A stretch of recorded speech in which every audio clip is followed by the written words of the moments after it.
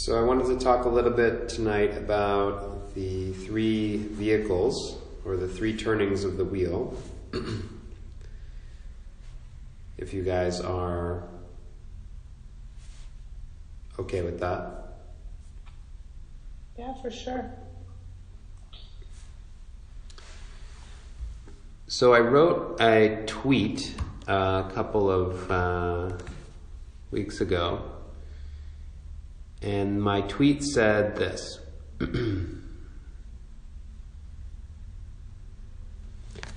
So I'll repeat it a couple of times so you can really feel it. At first, I wanted to perfect my imperfections. Failed.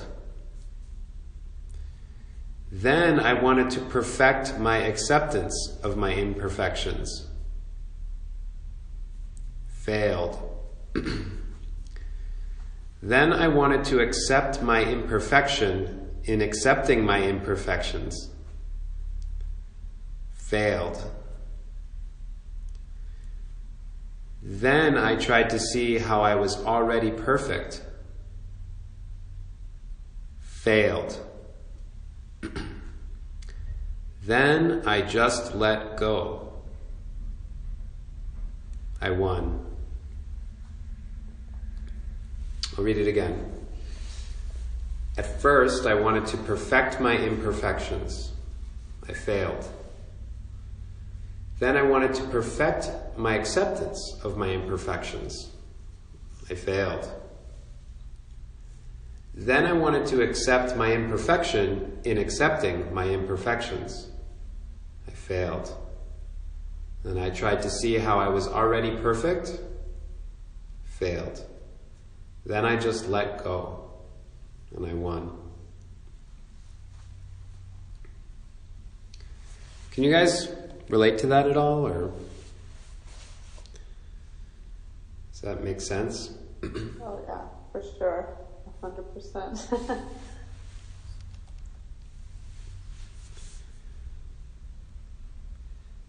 So, most of us come to a point in our lives, some of us are depressed or have some serious suffering before we reach adulthood. But a lot of us around the age of 18, 19, 20, we sort of grow up and we sort of look at the world and it's a horrible place in a lot of ways. And we are in horrible shape at that point because we've just gotten through childhood and teenagehood and we haven't figured out our lives yet. And a lot of people get consumed by spiritual questions and they deal with them in all sorts of different ways. Or they get consumed with some sort of mental challenges. I was 19 years old and horribly depressed and encountered these teachings on liberation and ending suffering. And I think a lot of people come to Buddhism either through like a doorway of psychedelics and they see, okay, there's something way more to life than what I'm seeing on a daily basis. I am something else. I am a spiritual being made of light, because that's what I saw when I was on drugs. And now I'm coming back and I'm just like a horribly depressed person, not made of light at all. So I want to learn more about that. Or you just generally feel like anxious or confused or in pain or heartbroken, or you have a physical illness, like something brings you to meditation or a therapist or medication or whatever it is.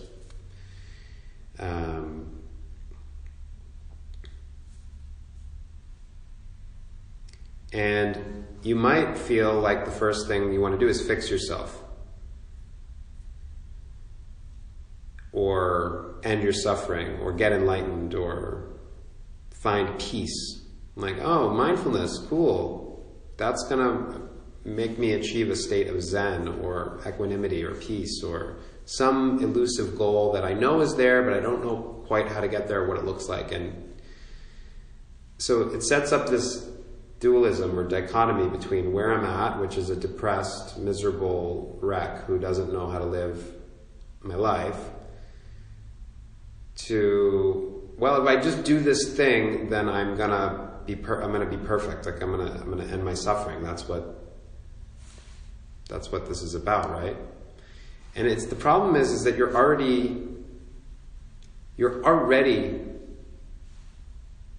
perfect. You don't need fixing. And in fact, most of your suffering comes from all of the ways in which you've attempted to fix things that were unacceptable. So you had a moment in time where something was unacceptable to you and you attempted to fix it, either through chasing something else pleasurable or contorting around the painful thing. And so you already tried to fix it and it didn't work. And all the sorts of strategies we have, like worrying about things or not feeling our sadness and getting depressed about things and angry about things, or distracting ourselves with a whole bunch of things in our life, whether it's people or TV or drugs or food or whatever, sex. We distract ourselves from this experience we have, and then those strategies just further contract the whole system. To the point now, not only are we deeply hurt inside, but we're confused about how to solve this. So when you start meditation, it seems like this is a way to solve it, but you usually approach meditation, like I put in my little poem there, I want to perfect my imperfections. And this is just extremely painful. And it's funny because the first wave of Buddhism has language that really caters to this mind state. So in some ways it's really not helpful. Like certain types of books you might read about meditation and Buddhism will talk about, here's where you are. You're where you are because of your karma. And you need to meditate, and it's going to take you multiple lifetimes to perfect yourself and to undo all your bad karma that you've accumulated over lifetimes and lifetimes. And then maybe one day, after another 50 reincarnations, you'll have perfected your soul to be like the Buddha. That's some ways it's taught like that. And if you're already someone who has a lot of self-hatred or depression or anxiety or these sorts of things, you already have a large degree of shame and guilt and self-hatred. So then when someone tells you, you're a piece of shit and you need to meditate to become better, it's like, yeah, that makes sense to me, man. That's right. I've always believed I'm a piece of shit. So this meditation validates that for me, and it gives me something to do to further validate that I'm a piece of unworthy, useless shit.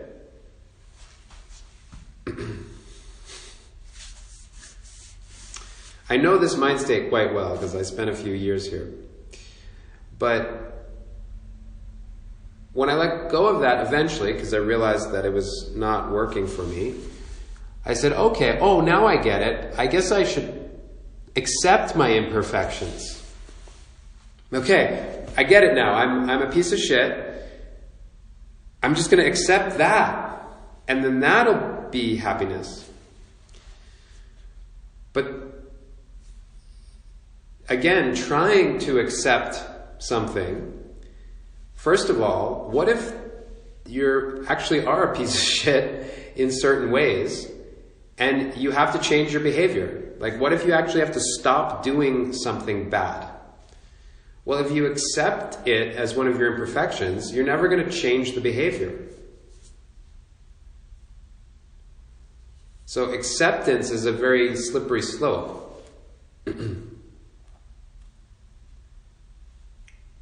So accepting your imperfections is not quite it either.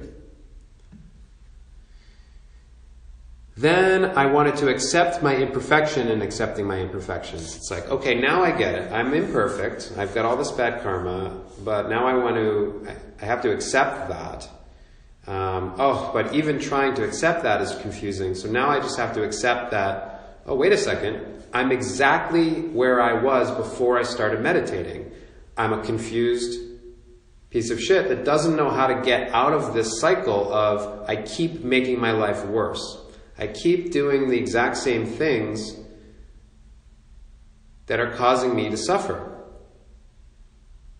Oh my gosh, this type of person again that's going to abuse me in this way? This just happened last week. I'm trying to meditate to overcome this, but now this person is tempting me to get involved in this cycle again.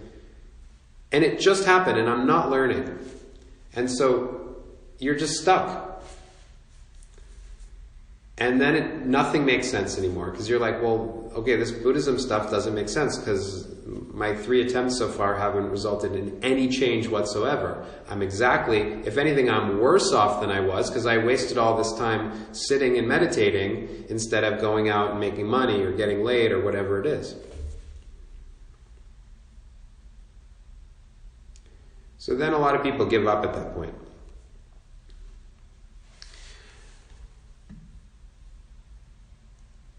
Then I tried to see how I was already perfect. So there's a little bit in here where you move from the original teachings of the Buddha to this kind of idea that in the Mahayana teachings, that some ways exemplified by this quote, which is, we don't sit to attain enlightenment, we sit to express the enlightenment that we already have.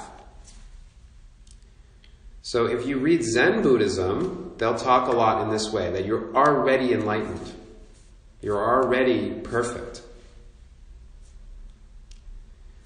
But again, that if we were already perfect, then why do we have to meditate? Or why does everyone I meet not treat me like a Buddha would?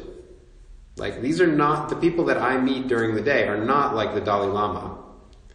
There's a clear difference between most of the people that I meet. And so it appears that simply living your life like normal, like waking up, having coffee, breakfast, going to Timmy's, going to work, hanging out with friends, watching Netflix, that clearly does not produce an enlightened being. Otherwise, we'd all be enlightened. And from my interactions, I don't know about you guys, that doesn't appear to be the case.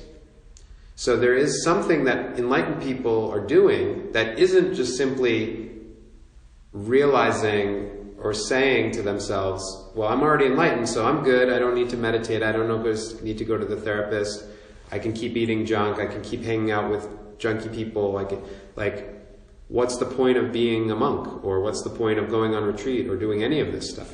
Delete all your meditation apps because you're already enlightened. So you might get into that mind state, but again, that's not it. So we move to the final version of Buddhism, which we call Vajrayana. Now Vajra means diamond. So you have the Hinayana, the lesser vehicle, the Mahayana, which is the great vehicle, and then you have the Vajrayana, which is the diamond vehicle. And I'm sort of not doing a real history of Buddhism. I'm more talking about you and your mind specifically. You might go through this pattern of, I'm a piece of crap and I've got to do stuff to be better. And then the second phase, you might say, well, I'm good. I'm already perfect. Therefore, I don't need to do anything. And you might get stuck there too much. And as you move to the third phase, it's the letting go of any goal in particular. It's not, I'm not enlightened. It's not, I'm already enlightened. It's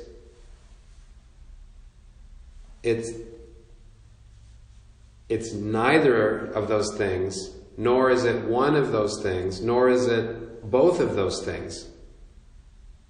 It's a state of mind where you can accept both paradoxical statements, that you are totally not a Buddha.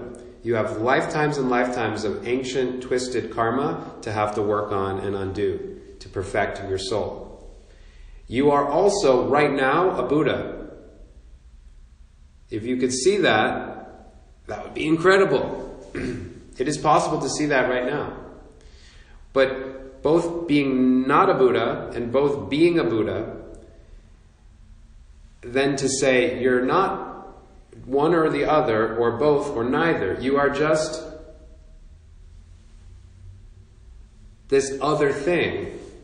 And if you could realize this, that you are simultaneously working hard on perfecting yourself and also perfect, and you were just letting go in this present moment, that's enlightenment. And this is all at the conceptual level that I'm trying to explain this, but these moments of insight, if you keep practicing, will occur to you. Oh yes, this is the part of me that is not yet perfected. This is the part of me that is already perfected. And this is the state of understanding that I have, that I am both perfect and imperfect at the same time. Because concepts have to be dualistic, good and bad, light and dark, perfect, not perfect. But when your consciousness settles more into the heart space, it is able to encapsulate these contradictory, paradoxical ideas, where you can see that you are already enlightened, but that does not mean you are able to avoid or escape the hard work of getting enlightened.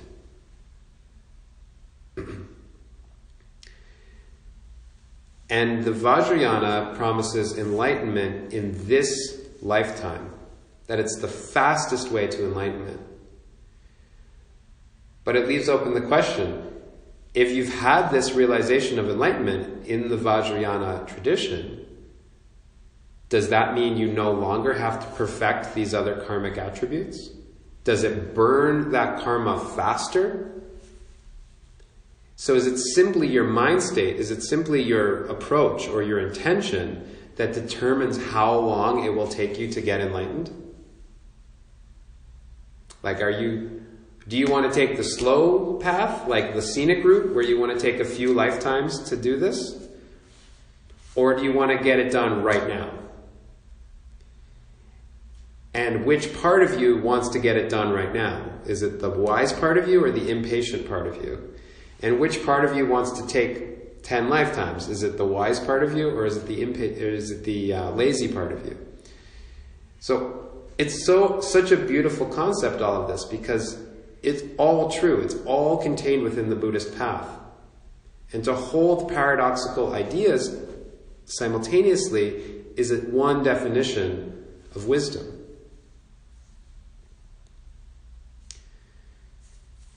So you have to keep practicing, you have to keep meditating, and every moment you also have to realize that there is no practice that can make you be anything other than the perfect thing in self you already are.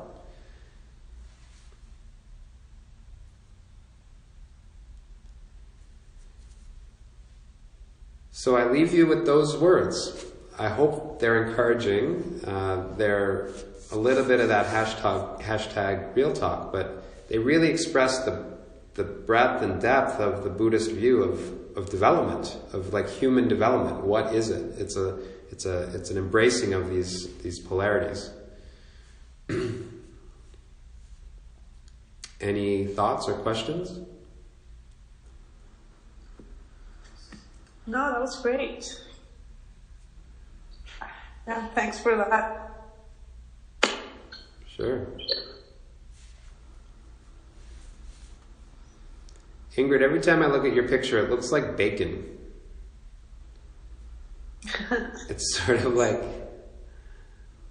yeah, a strip of turkey bacon, because it looks kind of like, the red is kind of like... Oh, that's true. if you blur your eyes a bit, it's like, oh, there's turkey bacon. Very true. Awesome. Oh yeah, Armita, Ingrid is typing because she has like laryngitis or something, so that's why she's not. Oh yeah. Yeah, I saw some messages, got it. Yeah. All right, well I kept you guys over time, so I will let you go. It's 10:30. Thanks for joining me. Thank you. All right. Good luck with your continued practice and have a great night. Thanks. Good night. Okay, bye-bye. Bye.